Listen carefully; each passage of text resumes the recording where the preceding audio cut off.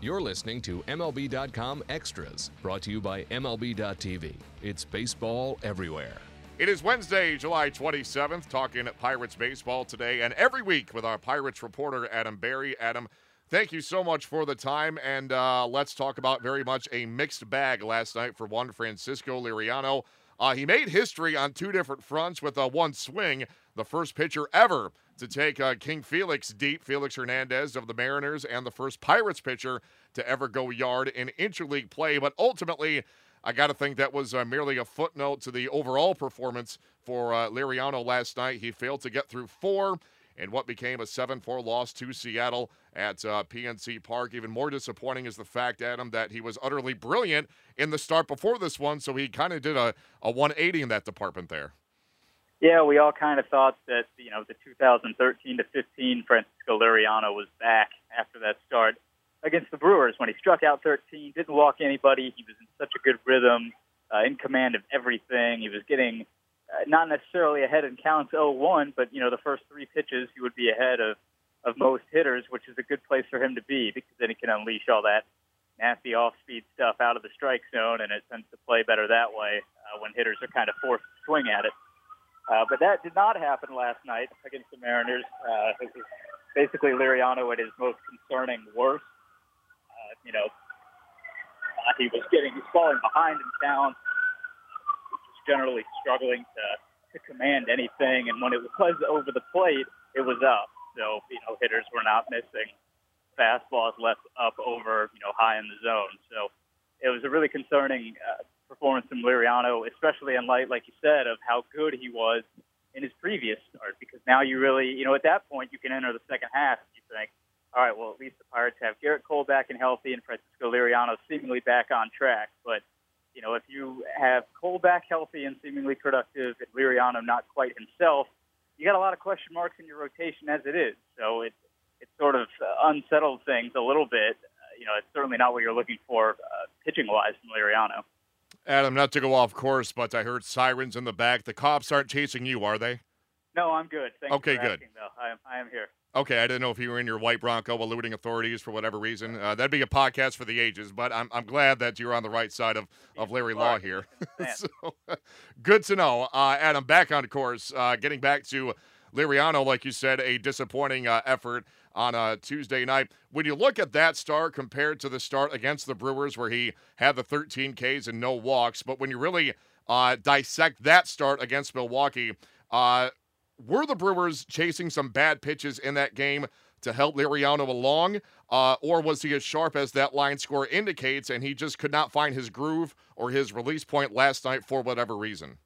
Probably a little bit somewhere in the middle. The Brewers are a pretty swing-happy team.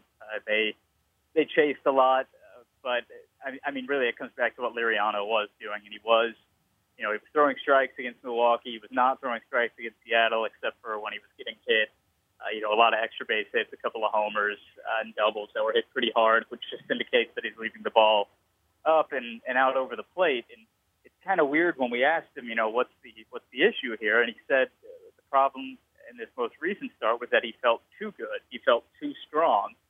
And, he said it's something that he's dealt with before in his career. And so, I asked, what have you done in the past to sort of battle that issue where you do feel too strong? How can you, fight that? Because some guys say that when they feel too good, they overthrow and they try to, ramp it up at 96 when you should be sitting at 94 miles an hour.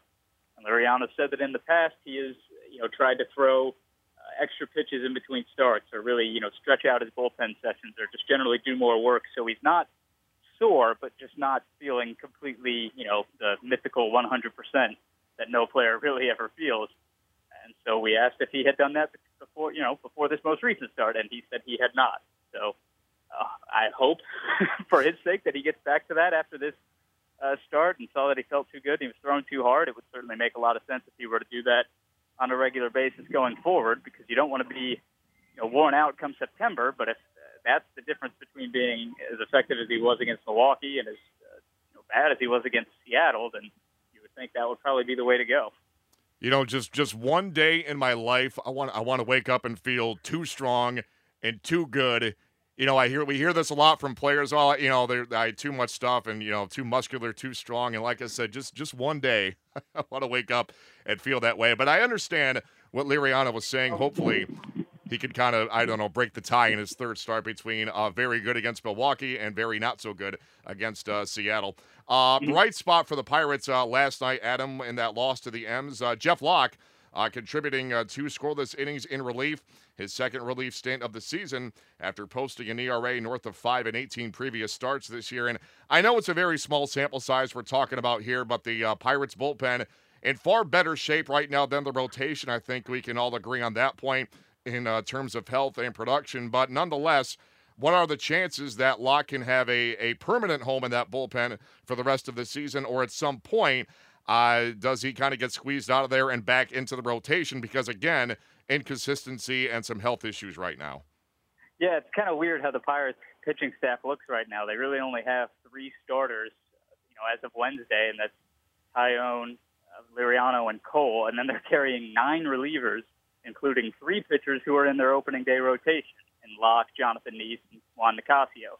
Obviously, it's not sustainable to have a 9-man bullpen, so that will change potentially as soon as Friday. But then they don't really need a 5th starter until after the first week of August. So they could get away with an 8-man pen, which gives Jeff Locke potentially more time to hold down a spot there. Ultimately, it probably will come down to either him or Jonathan Neese. You could look at Ryan Vogelsong factoring back into the mix at some point. That could be, in the rotation as that sort of 5th/spot starter when that turn comes around. But it was encouraging to see that for Locke, I think, because, just with the number of arms the Pirates do have available, especially coming up from the minor leagues, that might be where he's best suited. We talked about this before, he's had some good starts. He's had some of their best starts this season, but the inconsistency and the short starts is just really something they can't quite put up with in their rotation at this point. So, if he can be a multi-inning weapon out of the bullpen, I think that's probably in the best interest of the Pirates and maybe even Locke going forward in his career. Yeah, a lot of Jekyll and Hyde for Mr. Locke this season. Had that brilliant start against the Marlins in Miami, I believe, and then just blew up against the Rockies when the Pirates had that just insane turnaround the makeup game in the middle of a homestand. It was just crazy. But nonetheless, I know that, these are all proud athletes and accomplished athletes, and to be told that, we're taking the ball out of your hands as a starter, right, we're going to send you to the bullpen, that's got to be tough for anybody. But it seems, based on his comments to yourself and to the rest of the media, that Locke is taking this all in stride, and he's just going with the line of, whatever helps the team. And I know a lot of players say that, but not a lot of players mean it. I get the feeling, though, that he really does mean it. No, I think Jeff has a really good sense of perspective on most things in life, including, his role on the pitching staff. He knows, the old thing that I always remember hearing James Shields say, if you don't like it, pitch better. And Locke at times did pitch better, but I think he realized, he and I had a conversation after his last start that he probably, he realized he was probably going to have to spend at least a little while in the bullpen. While the Pirates don't need 5 starters, he realized that he was probably going to be the odd man out of that mix. So it's a credit to him that he does seem so eager to do it. I know it's something that he's been interested in before.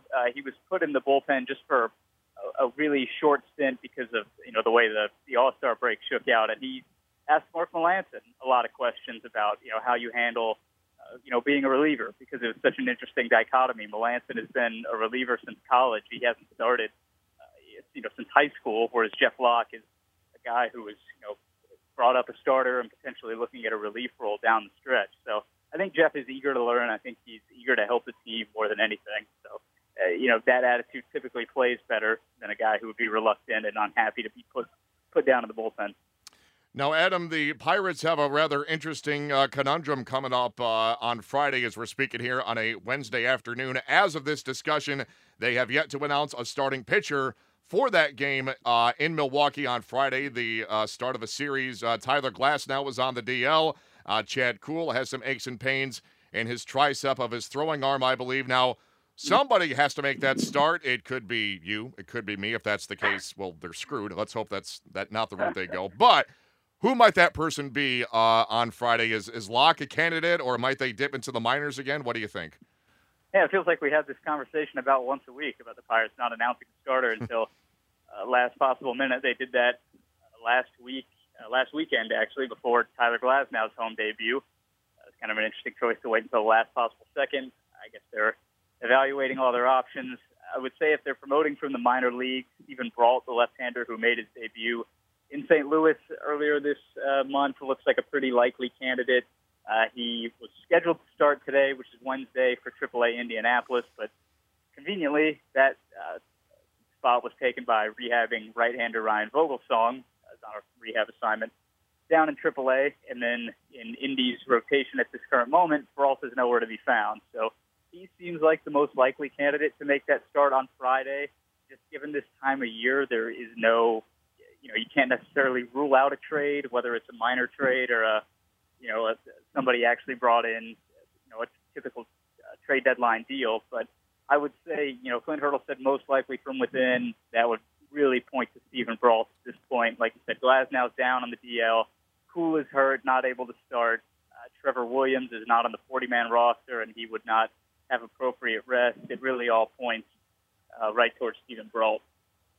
And we'll see what the future holds in the next 48 hours as that puts a bow tie on this one for a Wednesday afternoon. Our thanks, as always, to Pirates reporter and law-abiding citizen who the cops are not chasing, he assures us, Adam Berry. Thanks for the great content. As always, we'll do it again at this time next week for sure. In the meantime, Matt Waymire signing off for MLB.com Extras, Pittsburgh Pirates. MLB.tv Premium, the #1 live streaming sports service, is celebrating 13 years. Watch every out-of-market regular season game live or on demand in true HD. Real-time highlights, live look-ins, pitch tracking widget, and more. MLB.tv Premium includes a free At-Bat 15 subscription. Watch live baseball on over 400 mobile and connected devices. Watch at home, in the office, or on the go, every night, on every device. Blackout and other restrictions apply. Visit MLB.tv for details.